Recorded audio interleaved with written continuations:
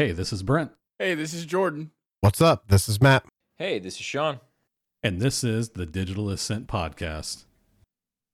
Hello, everybody. Thanks for tuning in. This is, of course, the Digital Ascent Podcast, episode 0019. Tonight, we have myself, of course, Brent, and we have Matt, and then Jordan. And we've got a pretty good lineup for you guys tonight, but we're going to start off with the current events as usual. And then to start that off, or to kick that off, well, a pretty cool one, actually, Half-Life, which is literally one of the OG FPS games. And if you don't know Half-Life, I don't know how that's even possible. However, it is getting a huge update, or it has gotten a huge update, I should say, for its 25th anniversary. And it has brought, namely, I'm just going to do high level, and then we're going to discuss it just for a quick second, but a huge amount of new content. It has official Steam Deck support, and they also released a documentary to go alongside of it, which I think it's on YouTube. I think it's on Valve's I'm YouTube literally channel. Looking for the link right now, so we'll have that in the show notes for anybody. Yeah, that's we interested. could put that in the show notes. But I mean, I know, at least for me, Half-Life's kind of like near and dear, and I know it is for Matt. So Matt, what do you think about this one? I think this is really cool, man. I didn't think that Half-Life was ever going to see another update, but here we are. That's pretty cool. I still remember like going to Best Buy and buying Half-Life and like reading about it in PC Gamer before I went to the store to buy it, and reading the box all the way home and playing it, and that being one of my first, like, that's got to be one of my core FPS shooter memories. So, man, fantastic game. Really just, genre defining for its time.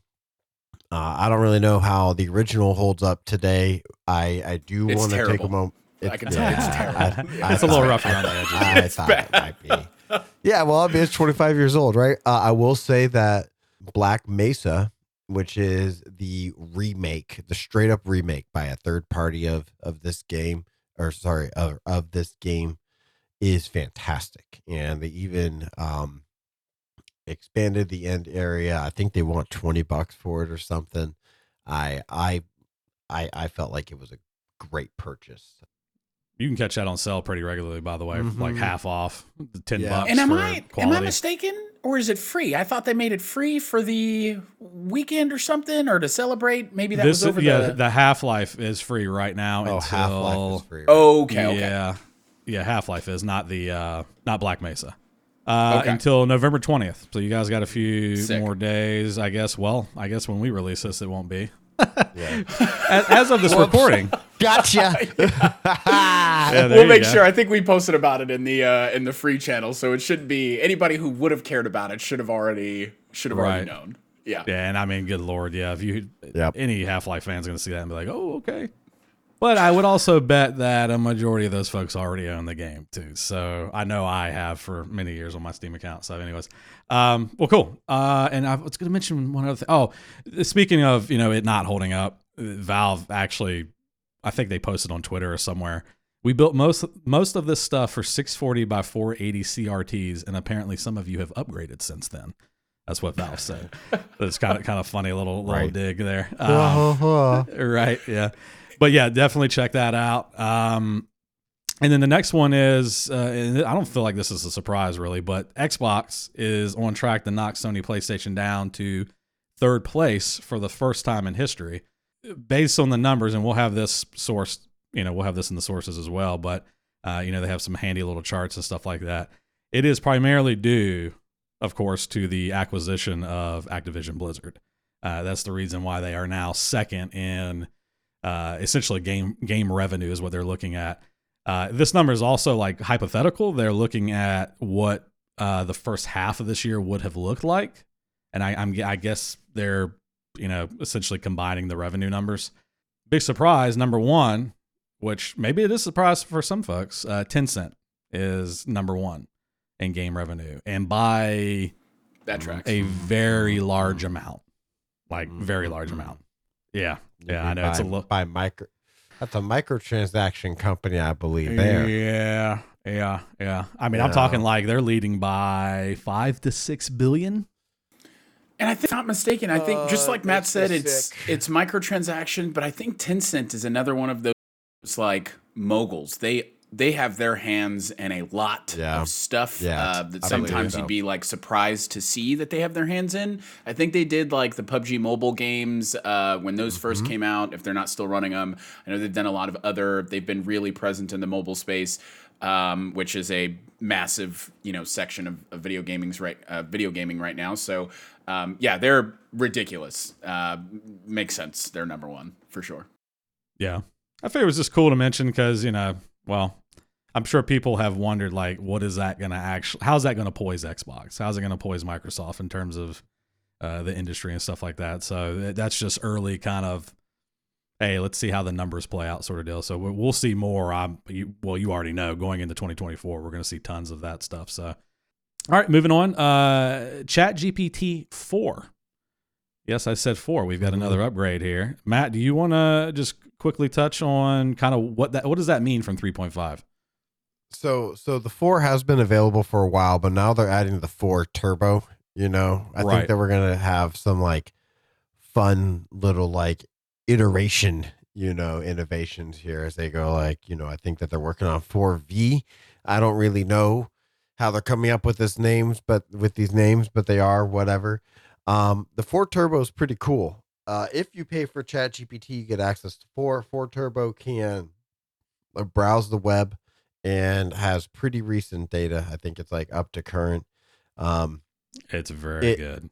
Yeah, it also comes with a bunch of different, I guess I call them personalities, but I guess that they have customized GPTs that you can select from. They have a bunch that are there already, and these GPTs are specially trained bots, basically, or specially trained AIs that excel at various things. Like they have one that takes whatever you say and turns it into like a coloring book image for your kids or whatever to color.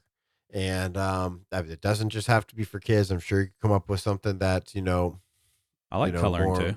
yeah, exactly. Some complex mandala type stuff. It also can. I've personally been using it to build like little personalities to handle certain aspects of my job. Like sometimes I do programming, so I built one. I'm not actually very happy with GPT and its programming and how it works there. It has like a lot of errors. When you use PowerShell, it makes up commandlets like it makes up syntax. It's ridiculous. And so I added in a bunch of stuff like if you don't understand what you're reading, then make sure you ask clarifying questions, and make sure that you can like pull up documentation for any commandlets or libraries that you use and stuff like that.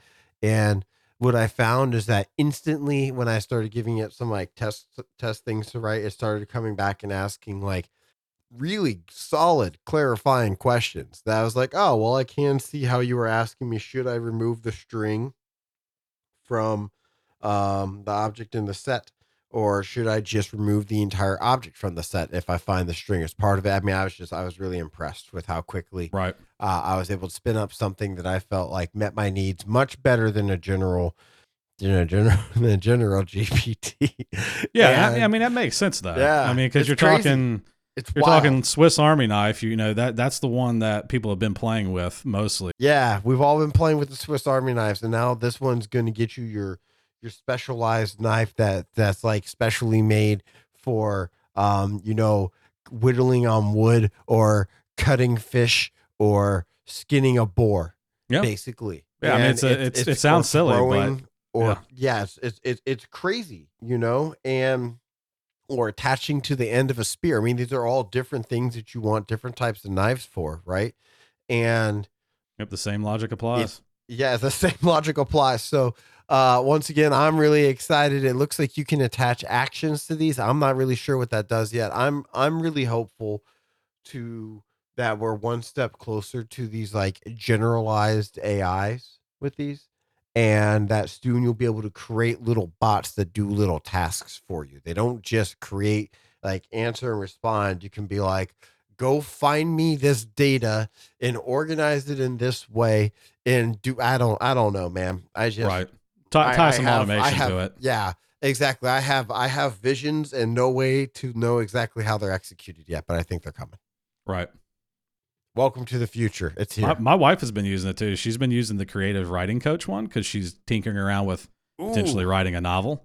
Yeah, how is that? And it's incredibly impressive. I mean, she kind of fed it some of the text, and it's like, hey, she has a scene in there where she goes from past to present, present to past, whatever, and it says, hey, your change of tense, that transition is a little abrupt. I recommend doing X, Y, and Z. And also you're from this period of time. I recommend introducing this into the dialogue because that's more appropriate for that time period and all this sort of stuff. Like it's highly crazy, man. Yeah. And on top of it, it keeps encouraging her to like, hey, you're doing great. I love it. Keep up the good work. It's like encouraging her throughout the way. Yeah. So it's like she's typing to an actual person, but this thing it's helping her, kind of reimagine how she's writing some of this stuff, and it's been really cool. It's been a little bit eye opening for her. So she's enjoyed. You guys ever see the movie Her? Yes. Yeah. It's a great movie. It's a great movie. I keep on talking to my wife that I feel like we're so close to somebody just taking, like, I don't understand why somebody hasn't done it quite yet. Other than I feel like I guess we're just not quite there, but I mean, all you need is like a 3G chip, a little computer that can send and receive audio, and then you can basically embed that in any toy or in anything, and off to the races you go.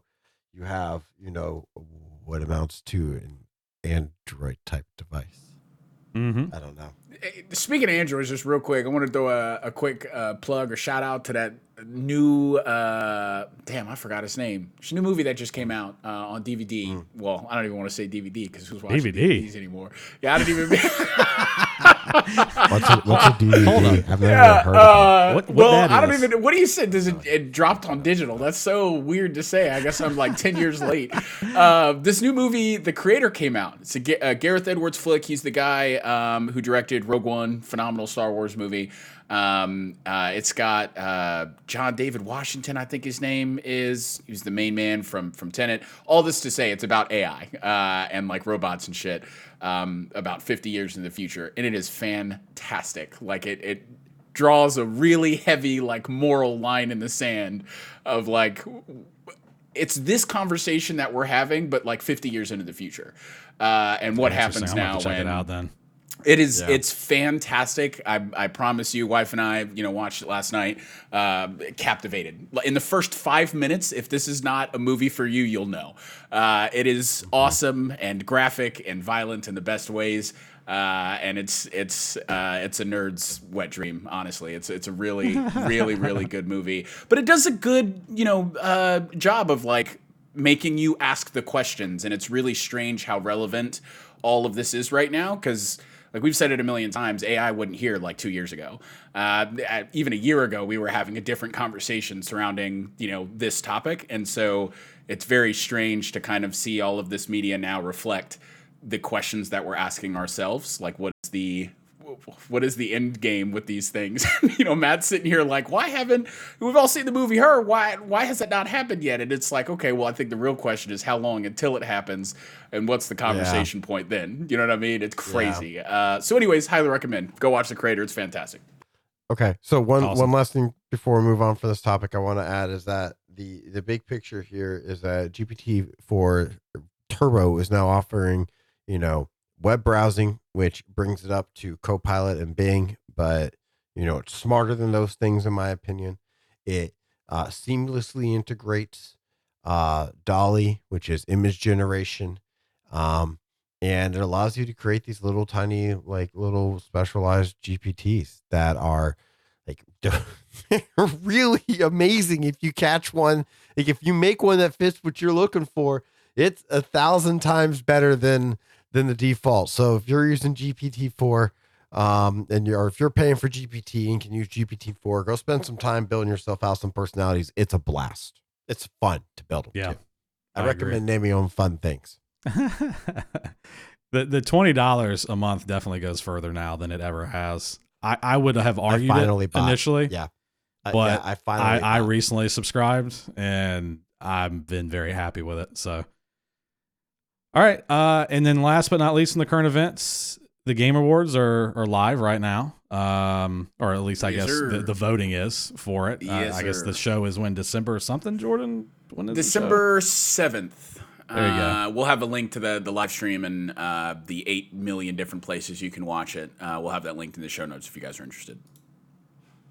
Yeah. Anything else to be said about the Game Awards? Is there anything? Yeah, that probably would have been. I probably should have slid in there.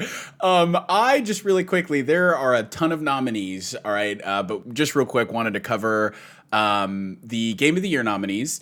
Now, to be fair, the Game Awards is only one award organization. This is not the end all be all. It just happens to be, I think one of the more popular forums for the gaming space, and often turns into a nice celebration of games. So seriously, if you're interested, like I said, we'll have links dropped in the show notes.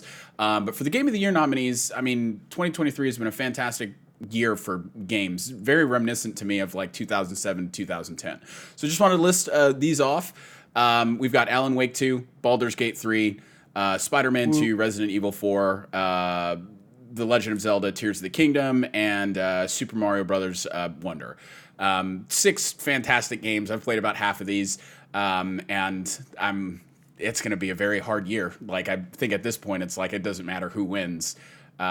It's just been such a great year for gaming. Really looking forward to the award show. So anyways, that's it. My pick out of these, maybe I'd be interested to hear from Brent and Matt. I just got done with Alan Wake 2. I've played Baldur's Gate 3 and Spider-Man 2. Alan Wake 2 takes the cake for me. That's if I could retroactively go back and pick a game for the last 5 years, Alan Wake might have him beat out, man. It is a solid single player experience that I think kind of changes the medium going forward. Matt, Brent, have you guys played any of these games this year? What corner are you throwing your hat in as far as Game of the Year nominees are concerned, if any? For me, I haven't gotten Alan Wake 2 yet. I have finished Alan Wake Remaster though. I wanted to play through that first. Sick. And I want to work through Control. But anyways, fantastic. So out of these, I've played Baldur's Gate, I've played Spider-Man 2, and of course Tears of the Kingdom, Legend of Zelda Tears of the Kingdom. I was going to go with Spider-Man 2 just because that was more recent love, but I did vote on this one for Tears of the Kingdom because that is okay. That's where my heart's at on that one. Yes, I will say there's an omission here, I feel like, that I was kind of disappointed not to see on there just to kind of give them a little bit of love. Let's hear it. Yeah, Hogwarts Legacy. Oh, man. Yeah. Okay, yeah, I can feel that. Definitely an honorable mention. And that's what I think, man. I opened it up with there have been what's another one? Jedi Survivor came out in the first quarter of the year. Fantastic game. I don't think. I'm not even gonna. I think it's in some of the categories. It is in some of the categories. Is not in any of these. It's not in any. Oh, all right. Super Mario Brothers Wonder just came out and is in the running, and I'm like, hold on, what? Yeah, wait, that's a little trash. Can I get a category for games that released but they didn't release trash, and they had good releases? That would be a fantastic category. Hogwarts Legacy. Hey, Hogwarts Legacy being that one for sure. That one released. Bingo. As It'd far probably as be I the can only tell, one. To be honest. Nuh-uh. Baldur's Gate 3, man. Oh, that's fair. 3 release. But Matt, it had that complete. game-breaking co-op thing. We couldn't play co-op. You know what I mean? I guess it didn't really affect everybody. It wasn't. Well, no, and it. And they fixed it basically within 2 or 3 weeks. They had a new plan that worked. Yeah, that's fair. From what I understood, the way that it wasn't really intended to be that style, drop in, drop out. It was meant to be you and I go play the story together. Also fair. They get the release and they were like, oh, people want to use it differently than we intended. We need a new plan. Or maybe they saw maybe nobody could come up with a solution and they saw a bunch of posts on Reddit and then someone was like, oh, that post would actually work. We'll just do that plan instead. Also So fair. Matt, who is your pick out of these 6 anyways then? Me, it's Baldur's Gate 3. Okay, I figured so. Yeah, I don't even know why I like, asked. I forgot. Yeah, I don't even know why I asked. Yeah. We hashed this out in the Discord. Okay, so Absolutely, we did. For those that don't follow in the Discord, Jordy accused me of not knowing anything about any of these games, and I have played the That's predecessor. not what I said. Hold on, no, that's what he said. That's what he meant. And I have played the predecessor of all these. I played Alan Lake 1 a couple of times. I played Baldur's Gate 1 and 2 multiple times. I just finished Marvel Spider-Man this year and recently went back and hit all the DLC. I hit both the remaster of Resident Evil 2 and 3. I'm working the Super Mario Brother, and I beat the last Zelda this year. So I have Brent, can I ask you a question real quick before we continue? Can I ask you a question? What do you got? Out of those games that Matt just listed, which one of those came out this year? Look, all I'm saying is that I'm aware of what these games have to offer, and like I'm here to tell you that Baldur's Gate like pushes the envelopes in ways that I just don't feel like these other games can. Which is a fair point, and also that makes it game of the year. Hey, look, and I'm not contesting that. And I think this is a great segue point, out of our current events. And hey, listen, regardless of if a game that you played this year didn't make the lineup, or you haven't played any of these, I will oftentimes use the Game Awards, and I know of other people that do as well, as like a backlog refresher, right? If games are being nominated and I haven't played them, there has to be a reason why the same 6 games that we've talked about constantly crop up in every single category across the board, whether it's Jeff Keighley's The Game Awards or the BAFTAs or anything else. Use this list. If you're feeling like things are stale and everything is the same, take a look at the nominees, man, and just kind of pick something that looks interesting, and maybe help yourself out of that rut. So just a good food for thought. It's something that's helped me out of a gaming rut, and I mean, just a lot has come out of this year. So take a look and see if there's anything that catches your fancy. That's it for me, Brent, as far as the Game Awards are concerned. Thank you, sir, for the time. I yield my time. You yield your time. Well, thank you, sir. Yeah, no, that was a good conversation. We had some good events to discuss tonight. So, streaming service overload. That is what I'm titling this episode of Digital Ascent. And most people, just from those 3 words in the title, can probably guess where we're going with this. But if you don't, I'm going to go ahead and tell you that, well, we live in a time where there's too many streaming services. That's going to be the theme of this. And what we're going to talk about tonight is kind of, the saturation in the market, kind of which ones are the most popular.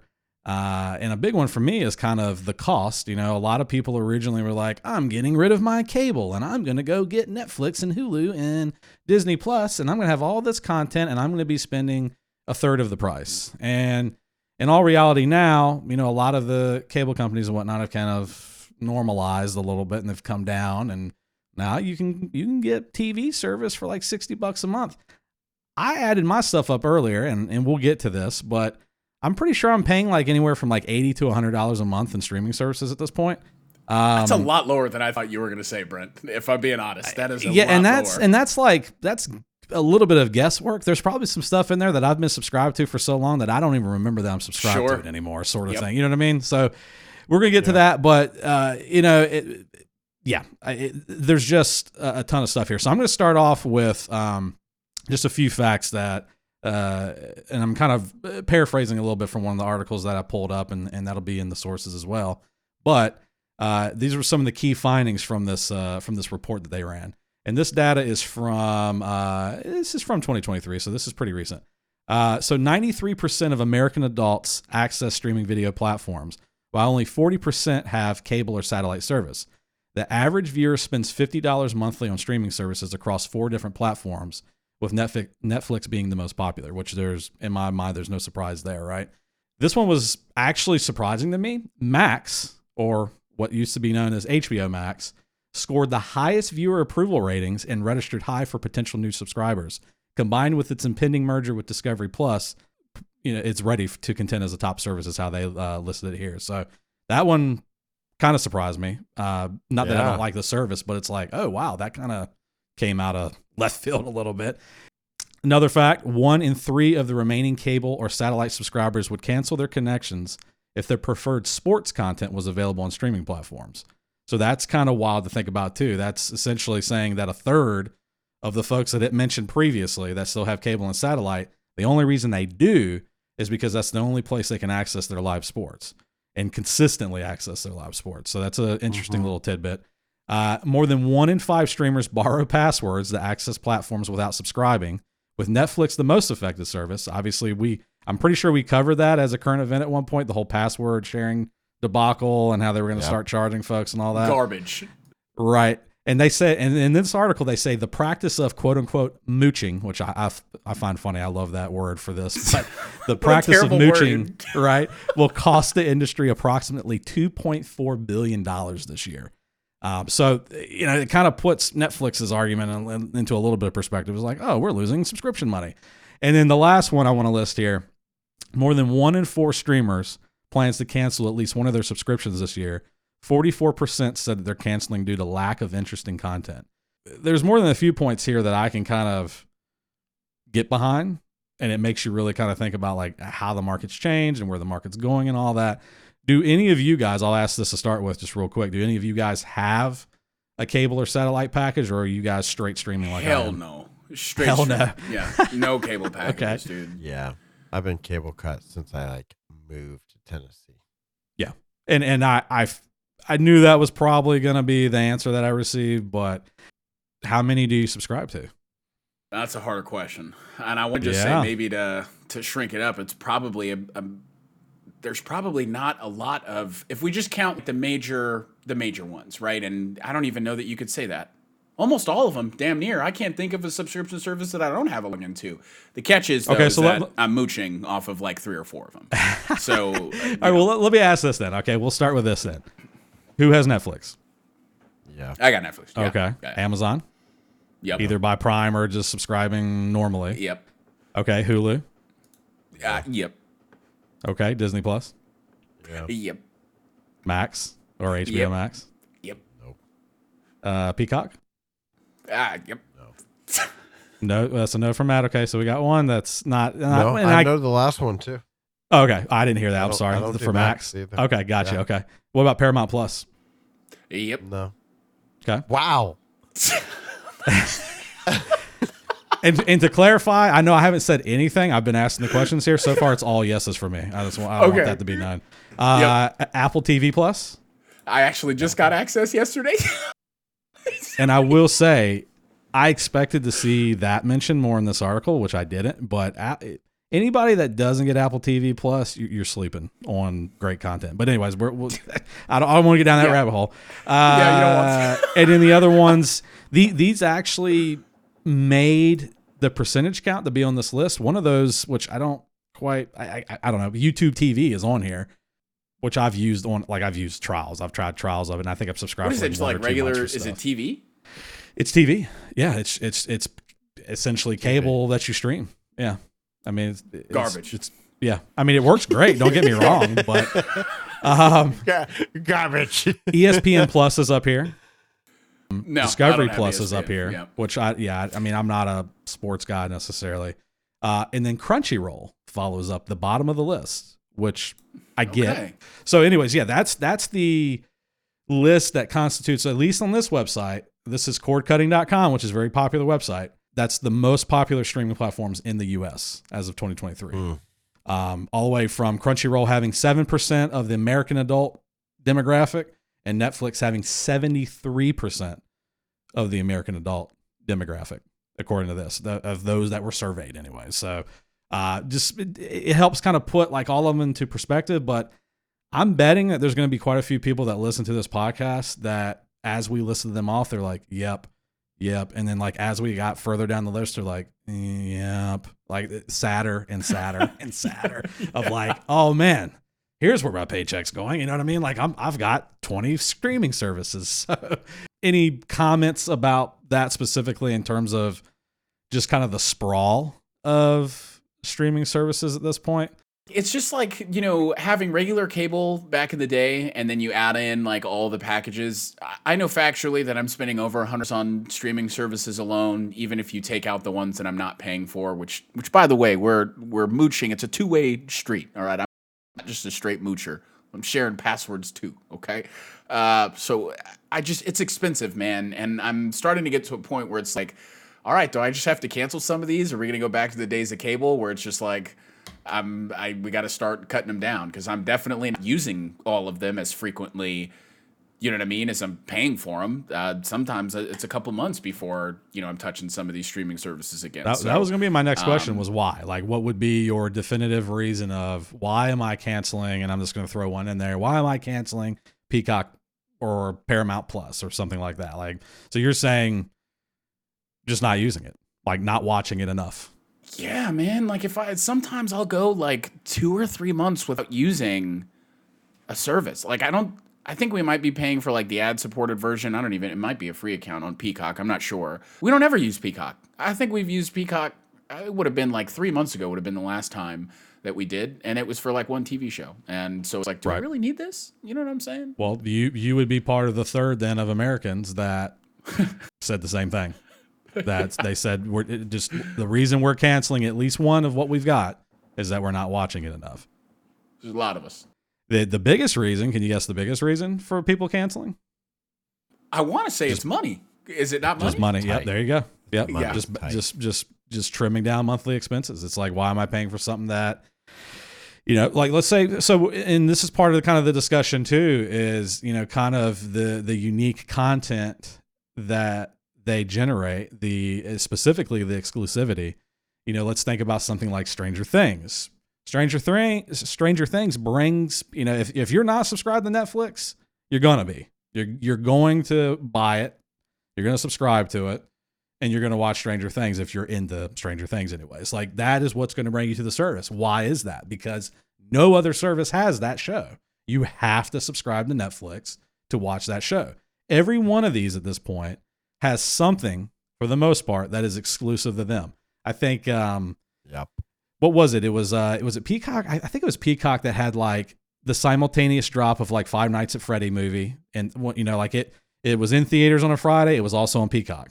There's a lot of content providers or streamers doing that, where it's like, hey, you can go to the theaters and spend, $100 on tickets and popcorn, and your kids are yelling and screaming and whatever else, if you're going to take your kids to see Five Nights at Freddy's. I know we let our kids watch it. It was great. But anyways, we watched it at home, and you're already subscribed to the service. You know what I mean? It's like a no-brainer for me, unless you really want that big screen experience. And then, so just all of that, and then there is the other argument too of like, it really depends on what you're into as an individual, or what your family's into, kids are into. But there are some situations where there's some content overlap. There used to be a strong case for a lot of the providers where I think they were, finagling deals in the background with studios and saying, hey, like let's say The Office, for instance. Netflix had The Office on there for a while. They may still, or they may have gotten it back. I don't know. But they're negotiating deals in the background saying, like, hey, we get The Office, and they're going to pay that little extra dollar, being like, and we're the only ones that get The Office for 3 months or something like that. Well, you can find The Office on like 3 different streaming platforms now. Because, a lot of these guys, I think they've kind of conceded a little bit of like, we're not going to, we'll have it on our service, but we're not going to pay the premium to be the exclusive owner for this for the next 2 or 3 months. So there's a lot of that now too, of like, well, dang, I can go and watch this show over on Amazon. I can go watch this show on Netflix, and now I can go watch this show on Hulu. Why am I paying for all 3 again? If this is what I'm binging right now, sort of deal. It's, you know what I mean? So you have both sides of the coin. I feel like there's cases where like it's on a lot of different platforms, and then there's cases where the only reason you ever subscribe to the platform in the first place is because they had this very unique show, or this, this very specific movie, or whatever the case may be. Like Amazon right now, I think Amazon has like exclusive rights to do Thursday Night Football, that sort of thing. It's like, that's something to bring people in to subscribe. If you don't already have Amazon Prime, you would potentially subscribe to the Amazon streaming service just so you could see Thursday Night Football. So anyways. So I've got a question here, Brent. I'm sorry. I don't mean to throw a wrench in absolutely. the This is here. A discussion. On the topic of price, okay. So I've heard. Yep. I don't know. Do you guys think that like storage on the streaming providers side of things has anything to do with price increases? Because like 10 years ago, there wasn't as much 4K content as there is like right now. And now it feels like, whether it's Netflix, Max, whatever service, right? If they're dropping their own, exclusive, thing that's specific to that platform, it's going to have all the bells and whistles. It's likely going to be in very high definition, right? Obviously 4K takes a lot more space or storage. And so like what I'm getting at here is more storage, more storage devices. Maybe that stuff ain't cheap, but they're also putting a lot of content. There's a lot of stuff moving on and off the platform. So I don't know. Do you guys think that has anything? Like, can you think of like a technical explanation as to why, maybe a rationale as to why the price, for these services is always increasing and it feels like we're not really getting much in return? I would say you're probably on the right track a little bit with storage, but also I would say probably bandwidth cost. In the infrastructure in the background that the amount is of even bandwidth. capable Yeah. of that kind of that media, that media handling, that media handoff, to be able to present all that data like that, simultaneous streams across, like just in our household alone, I think I'm paying for, up to 6 streams. I think like I've got the big boy plan, the one that they charge a fortune for Netflix. And there's numbers And you've on that got like too, a normal sized family, Brent. Like they're right. out Like there I have with 4 like 8 folks, freaking kids. Yeah. Right. Yeah. Right. So I have 4 folks. Yeah. There's probably folks out there that have like 3 Netflix plans to be able to cover all these folks. You know what I'm saying? Yep. So they did make a mention of this. They said 6 major streaming services this year increased their prices by an average of 25%. Wow. And they compared that to, they said consumer expenses overall increased by only 6%. So they're a little We're bit just like, out of okay. whack. Right. Oh, Yes, no problem. Yeah. Yep. And so that contributes to kind of that perception of streaming as being, an expensive alternative to cable at this point, because every time you turn around, I can't count. I could probably do a search in my Google box right now, my inbox, my Gmail, and see all the emails of Netflix talking about, we're going up by $1 next month, just FYI, we're going up to $24.90, whatever. And you're getting these increases. Heck, I think the latest one I got like a month ago was Spotify, out of all things. It's like, our family plan's going up. I'm like, okay, what choice do I have? Thanks, guys. They're looping an Audible, I think, is their new thing. I think that was the big thing. Yeah, which you get access to which like is cool. X many. Yeah, Don't it's get me kinda wrong. Cool. It's very cool. But to each their own. You know what I mean? It's like, give me the choice, I guess, to say whether I want that or not. Like, am I going to use it? I don't know. Maybe I'll try it out just because I'm paying for it already. But give us a choice. I feel like where's the a la carte stuff right now? The only a la carte we have is which streaming services do we want? How about a la carte within the streaming services? Like, I know some of them are like that. Some of them are, you've got your ad supported version, which if you want to, which I think I'm doing that with Peacock. It's like, if you watch a movie with Peacock, you're going to watch 160 seconds of ads before the movie, and then you won't be bothered for the rest of the movie. That's in my mind, I'm popping popcorn. I'm getting the drink. The kids are settling down on the couch, whatever. And that 160 seconds, they're getting their ad revenue, I guess. And I just save $5 a month by just letting ads play while I'm doing other crap anyways, right? So I'm not all that bothered by that personally. So I could also see maybe like a PlayStation option. The PlayStation has, PS Now, which is like, they offer the exclusives, right? Only it's not like as same big as kind of Game concept, Pass, right? So if like Netflix maybe did something where it was like, hey, here is all of our exclusives. You don't have to buy, or pay for a full subscription if this is all you really want. You got a reduced price. I might be more inclined, you know what I mean, to hold on to, because I don't need half the movies on Netflix that are not exclusive. I have already, like, you know what I mean? The ones that I care about. There are other means, anyways. So just think like I'm very interested to see how Because there's no way they're just going to keep increasing prices, right? Maybe Yeah. I should knock on wood and not put my foot in my mouth. But like eventually, this is not going to be viable, and people are going to have to pick between one or two services, which is just not great. Well, I've got another potential like cause for that question.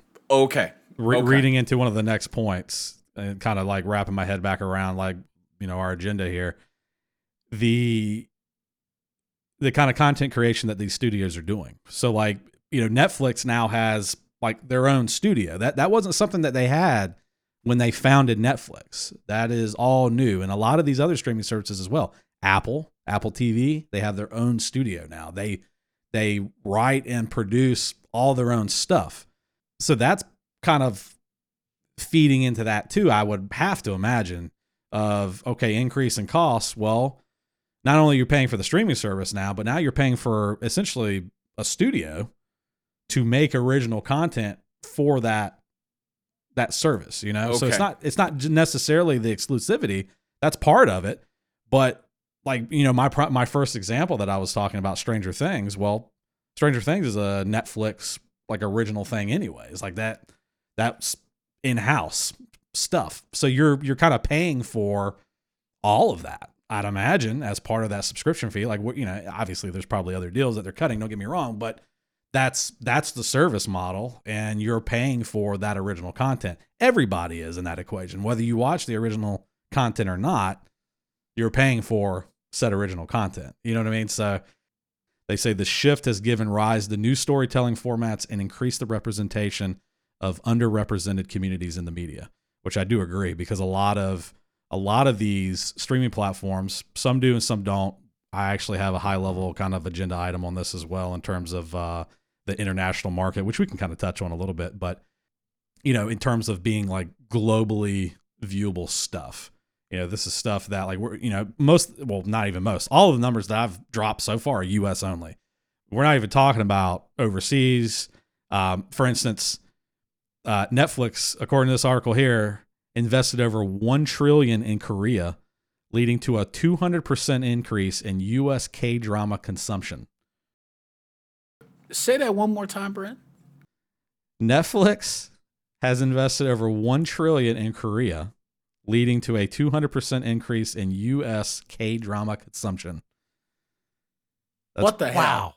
Pretty wild. And I don't think that's obviously just this year. I think this is like in total, like an initiative they've had from the get-go, is that's how much they apparently have invested in it. It says in India, video streaming subscriptions grew from 63 million in 2020 to 80 million in 2021.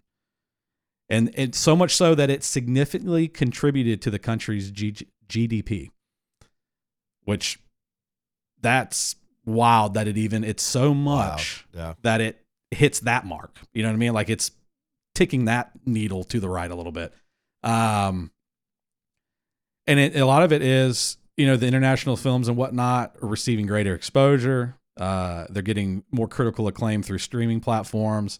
Some of the ones that they mention here, which I actually enjoyed. My wife wasn't into this. Squid Game. I liked it quite a bit, honestly. Great show. You know, yeah. And they got the next season coming out here whenever.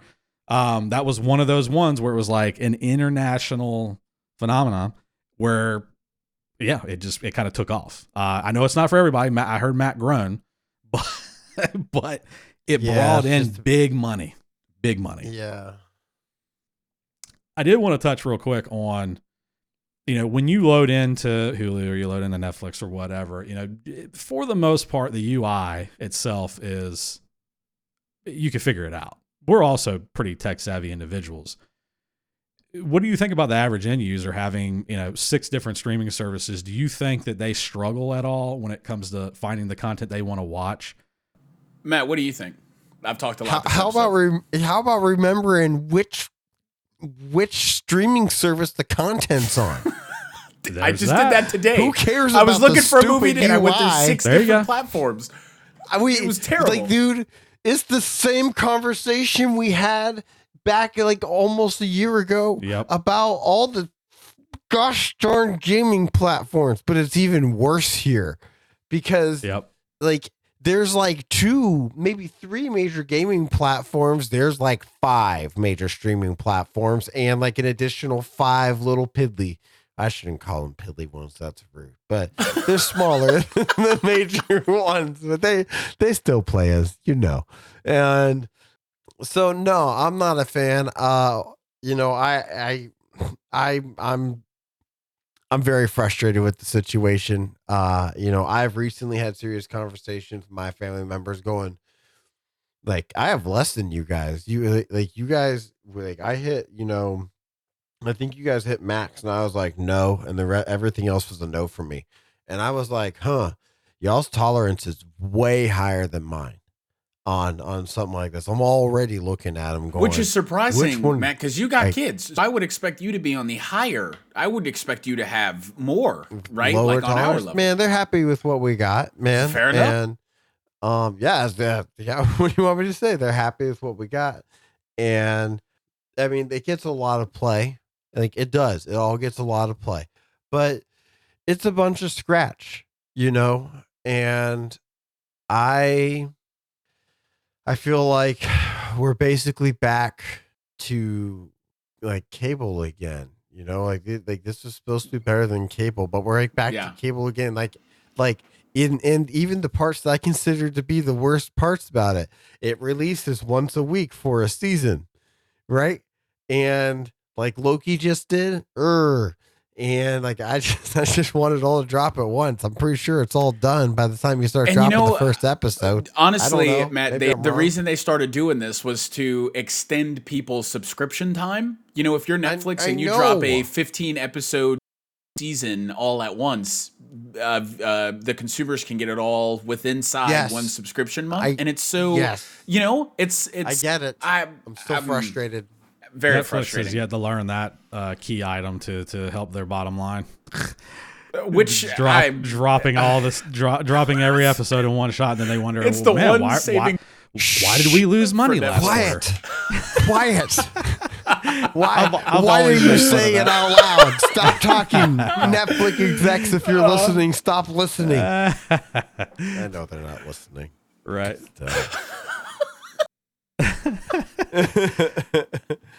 I don't know. I guess I don't know. I'm frustrated by the situation. You know what I want more than anything? I want to pay for a service that accesses all my other services and can tell me, all the things. I say that's interesting. I say that, but the GOG Galaxy, that's the good old game Galaxy launcher, can do that for your other games. And guess what launcher I don't use? Haha, it's the GOG one. So maybe I wouldn't use the product anyways, even though I've wished for it. Well, because there's always something missing, I feel like, though. Yeah, I agree. The native experience, you're always going to run into something that is missing, is not quite as you expected. I don't know. One of the other launchers does an update, and now that single pane of glass, whatever it is that you're using, is having issues with that thing until the devs have time to fix it or something. You know what I mean? Because it's they're not deving on their schedules. They're deving on everybody else's schedules. So I don't know that we'll ever see anything like that. The closest I've seen is the whole like element of like, I know Amazon does it. Apple TV does it, where if you download the Max app, it'll say, hey, do you want to add this to your Apple TV like subscription? And it's like, yeah, go ahead and do that. And then in the Apple TV app on my Apple TV, it will now have like a banner for Max, and it'll have content that I've watched on Max. It'll say, hey, continue watching this thing, or hey, we recommend this on Max.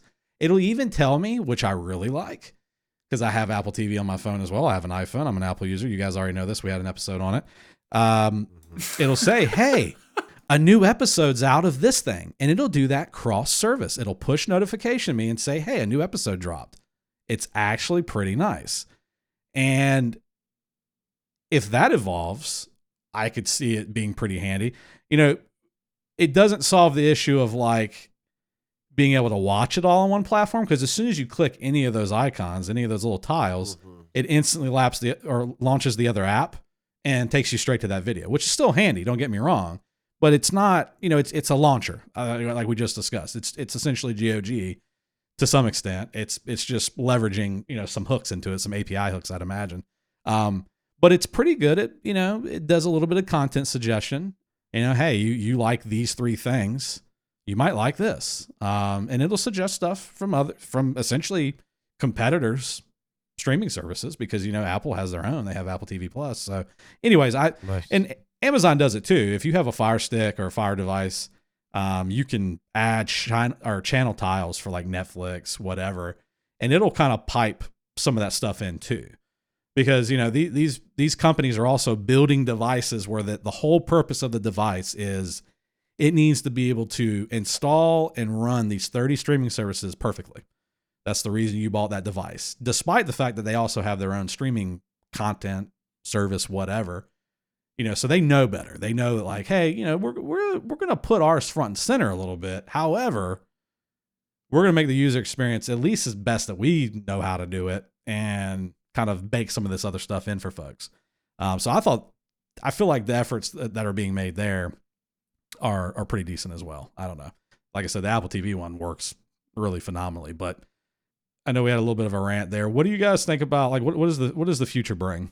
Is there a future for streaming? What does that look like? Because we kind of went down that path a little bit, like talking about, well, it would be great to see a single pane of glass, and it'd be great to have a service that pulls all these streams together and I'm able to watch it there. Is that the future? Or I'm actually, every time I think about this, man, I get real, man, I don't know what it is. I'm sure have you guys seen Blade Runner?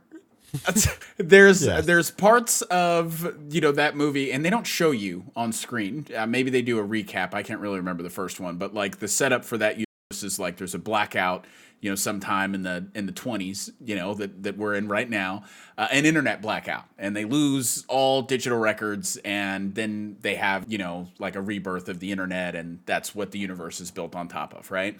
I get super afraid that like we're heading towards that, like, some kind of crazy like bandwidth wars type thing, where it's like, and I know that's like really far fetched, but I just can't. It's hard for me to imagine, a universe where continues to grow or maybe consolidate, but the amount of data that every single one of these, big platforms is essentially routing at any given time, at any place in the world, prices are going to continue to rise for storage, bandwidth, and just to continue to pad the pockets of all the people, who make these platforms run.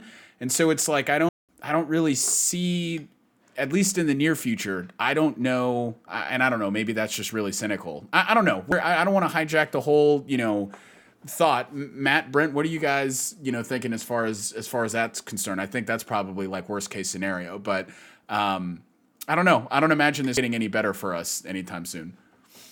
I think that streaming services are heading into decline, and that we are seeing the end of them. No, I'm kidding. No, I'm joking. No, I think I was like, that's really optimistic for Matt. Is it? I don't know. So overall, I see streaming services as, the positive, something positive in the future.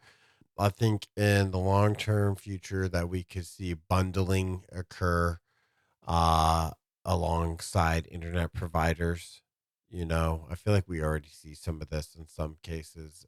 T-Mobile bundles Netflix with most of their big plans. Bing, and that's a mobile carry out of all things. Yeah, look at that. I didn't even know that. I just pulled that as like a next step. No, you're right. I pay for Disney Plus and Hulu together as part of a package. That one I'm aware of. Yeah, so I think that we'll see more bundling, and I honestly think that we're basically going to see whatever the history of cable television is. That's what we're going to see here too. And I think that we're just seeing it like occur at breakneck speed, and what occurred over the course of like 40 or 50 years is instead going to occur over the course of 20. And so what comes next after that, I don't know. I bet we're going to have a new technology by then that allows you to stream it like directly to your eyeballs, or something that just nullifies the internet as we know it. And maybe like that's the next thing. That's Matt. I think you're hitting on the head, man. Where it's like, okay, in all real, we're probably just repeating what happened with cable, right? And I think my mind gets stuck as like, what comes next? Because maybe this is what, the previous generation, or maybe Brent, actually, you guys are perfect because you were adults as we were making this transition. Did you guys think that? Yeah. Rude. Hey, but hey, still a part of the same generation. You guys are just older side, right?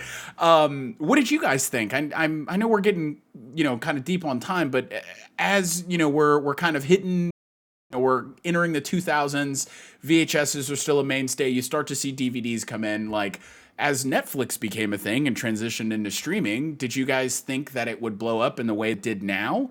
Or was it kind of like how I'm feeling, where it's like, man, we're just going to watch VHSs and DVDs forever, right? Like, where were you guys' like mindsets at as far as, I don't know, the future of media 10 years ago? Let's see. I was a Netflix and GameFly subscriber back me too. Okay. And that was so exciting, walking to the mailbox and you got a game in there, you got some movies in there, like, yes. Yeah. I'm really surprised, like GameFly wasn't able to pivot.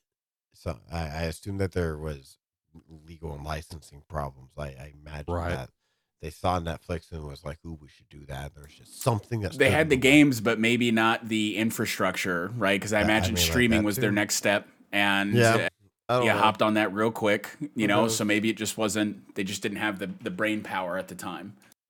Yeah, but I don't think I predicted this future now, but I guess I don't think I was really worried about that. Netflix was obviously like they're hit a point where I was like, wow, Netflix is amazing. And but there was still a pretty long gap before it was like, wow, Netflix is amazing and I no longer need cable. Right. Yeah. Very true.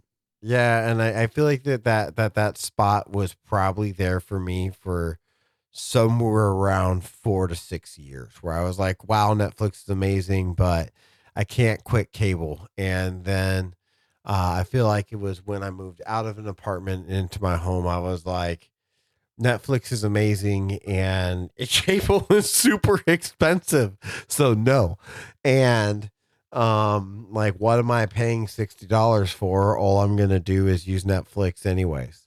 I don't know. I think that maybe it was the future at one point. I'm honestly kind of concerned for Netflix as a company at the moment. Yeah. They seem to be struggle busting. I don't know. I think they turned a profit the last time though, right? Their last fiscal quarter, whatever the heck they report on these days, I'm pretty sure they had a profit. Look, companies that are running these streaming services that are doing extremely healthily, or however you want to phrase that, are not going, man, how do I reduce infrastructure costs and force new subscriptions? They go, how do I produce better content to drive more people in? And I remember famously the Game of Thrones. One of the Game of Thrones producers was like, I don't care if people pirate my stuff. I just want to get eyeballs in front of my artwork type of thing. And I know it's not one for one here, but that's kind of the concept I'm driving for, is that a lot of these people who are streaming, I guess they got more subs, so they got what they wanted out of it. But I bet there's a bunch of people who are like, I don't have access to Netflix and I don't have any intention of subscribing now. Bye. And I mean, maybe that's good. I mean, I guess that's who they wanted to get rid of. So I don't know. Maybe it was just a savvy business decision that they made from a position of strength. I have no idea. I haven't been paying attention. Yeah, that makes sense. Something that I'm surprised we haven't brought up. I don't want to. We need to. I'm going to wrap it up a little bit and move on to something that you brought up just a little while ago. But something that I do feel like is coming, still kind of on this future discussion, is something that we talk about all the time, and we haven't really thought about the implications of it in the streaming platform. But it's AI. I mean, what if you had AI sitting there saying, hey, you've watched all these things, I recommend this. I think that is going to be one of the streaming services, the first one that can implement something like ChatGPT in it, that is specifically there to curate content for you based on your watching experience, based on how long you watch certain things and all that. Gonna nail it. That's gonna be very popular there for a little bit. It's gonna, whoever leads in that charge, everyone else is gonna be playing catch up for a little while. I think that is probably the next, in my mind, like low hanging fruit, obvious iteration of the platform is like, how do you better curate the content and keep people engaged in the platform? Because I'm sure that out of all the stuff that we subscribe to, I'm sure there's a ton of stuff that I would probably really, really enjoy if I knew it was there, if I knew how to find it. And I knew that, like, you know, I'm searching through comedy and I see a bunch of crappy, you know, art, box art, if you will. And I'm like, you know, that looks kind of funny, but, you know, whatever. It could be a piece of gold to me. I could love it. I don't know anything about it, though. You got to tell me about it. Tell me why I'm going to like this. I think AI is absolutely perfect for that. That is what they need to do next. These services need to go ahead and pop that in there somehow. I'm sure we'll see it. I'm probably just, you know, You're right. I feel like it's going to come. For not, it's really obvious. Right. Yeah. I can't believe we didn't bring it up. You know, it's like, what? How did, you know, anyways, but I think personally, I feel like that's where it's going to go. You mentioned something real quick. This is what I want to finish on. You mentioned the Game of Thrones guy saying, hey, I don't even care if they pirate Game of Thrones. You know, I want my art to be seen. I pulled up an article for that as well, where they kind of, you know, just because of the content being more widely available, therefore means it's more easily shareable and more easily to be pirated. You know, people can run, I don't know, Netflix or whatever streaming service through, you know, capturing hardware. You can record it, you know. A lot of stuff, you know, like OBS and stuff like that is like cracked down on that sort of thing. Like if you try to capture content in a browser window, the browsers now have like the DRM built in. You can't, it's just black. Wow. It's just blank when you try to capture it. You can't capture the video by default. I didn't know that. Yeah. They've done a lot to like prevent you from very easily streaming content like that. So a lot of the concern is, of course, you know, oh, well, you know, okay, yeah, we put out this show and we're charging X amount for our subscription costs. I wish I had a source for it. I remember it's probably been 2 years or so. It's been multiple years, but I remember one of the services, it may have been Netflix, that said they actually had like a statistic around, we project that we're missing X amount of money per month or per quarter, whatever, due to people pirating the content. So apparently there was like a big group that was like their specific purpose, this piracy group or pirate group, whatever you want to call them, was they would just rip content from Netflix and then put it out on the web. Mm-hmm. And that was like their sole thing. That's all they did, was just rip like exclusive Netflix content. And they were saying that, like, yeah, that user base is like X amount of millions that are downloading this pirated content. Now, in some cases, there's, back to that international thing, there's a lot of content on Netflix and the other platforms that's gated, that, you know, it's region restricted, meaning that I might be able to access it here in the US, but if I go to, you know, wherever, if I'm in Korea or Japan or whatever, I can't access that same content anymore. The content that when I connect to Netflix, I get a different set of content now. I'm not able to access some of those exclusives anymore because they are region locked. They're region specific. That's the reason why there was a whole rise to the whole VPN thing.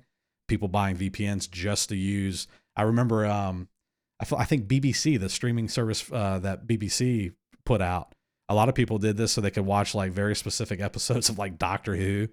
They would, you know, tune in from somewhere in Europe and be able to watch this, like watch it like the syndicated releases of the Doctor Who episodes. They would come out same day, to where like in the US, we'd get them like a week later, stuff like that. Like there's been people circumventing all of this, the region locks, the exclusivity. Some people are just pirating because, well, they don't feel like they want to pay for the subscription. This is all stuff like we've done this for years. My mom used to program the VCR to start recording at 5 p.m. on HBO because we subscribed to HBO. And she would record movies from HBO. She was pirating back then. And like no one thought anything of it. Like you know what I mean? Like back then it was like, okay, here's this cool thing I can do with a VCR.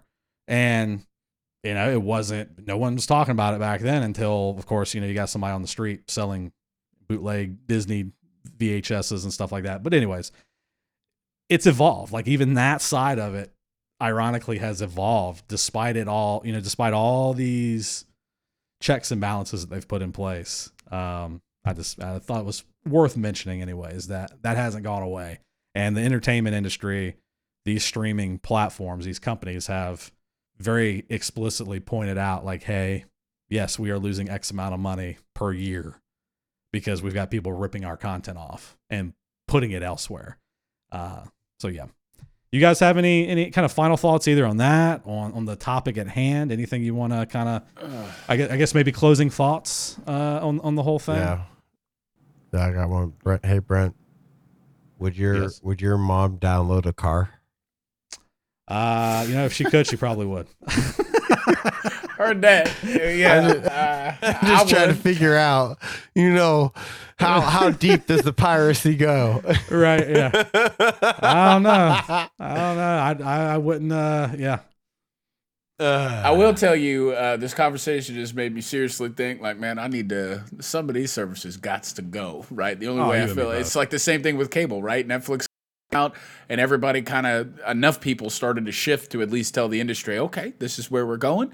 And so it's just like, man, I can't wait for that, right? I don't think we start getting there though until people like me start chopping away at the things that we don't need, right? I don't need all 10 streaming services. I don't. I truly don't. And so I need. It's time to speak with your wallet, right? Heard that. Yep. Yes, sir. 'Tis the American way. That's right. Matt, anything else from you, sir? I wouldn't download a car. Well, that's good to know. That's a good last note. That's a good last note. No, I don't know. I've said basically everything I have to say. So, thank everyone for listening to our episode about streaming service overload.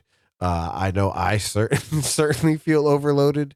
We'd love to hear you gripe about your overload, or talk about your strategies to avoid being overloaded in our Discord. Please come visit our Discord. We love to hang out with come everybody. on down. Mm-hmm. Yep. Link is in the show notes.